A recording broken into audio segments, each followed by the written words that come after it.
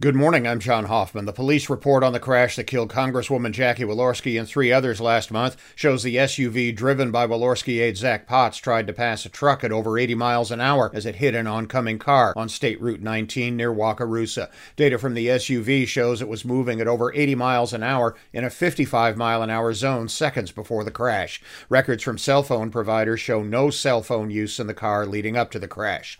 President Biden and hundreds of leaders from around the world were in London today for the state funeral of Queen Elizabeth II, happening this morning, our time, in Westminster Abbey. Security for the funeral is described as the largest police operation in British history. The Queen will be buried this afternoon, U.S. time, at Windsor Castle.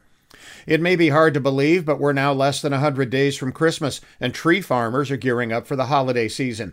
There was a shortage of live trees last year, but farmers say that had more to do with lower plantings during the recession in 2009 than the pandemic.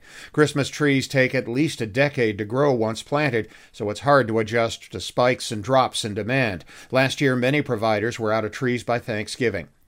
Notre Dame football posted its first win of the season Saturday, 24-17 over California at the stadium on campus. The Irish play at North Carolina this Saturday. In the NFL, the Bears lost at Green Bay last night, 27-10. The Colts were shut out at Jacksonville, 24-0. And the Lions beat Washington in Detroit, 36-27.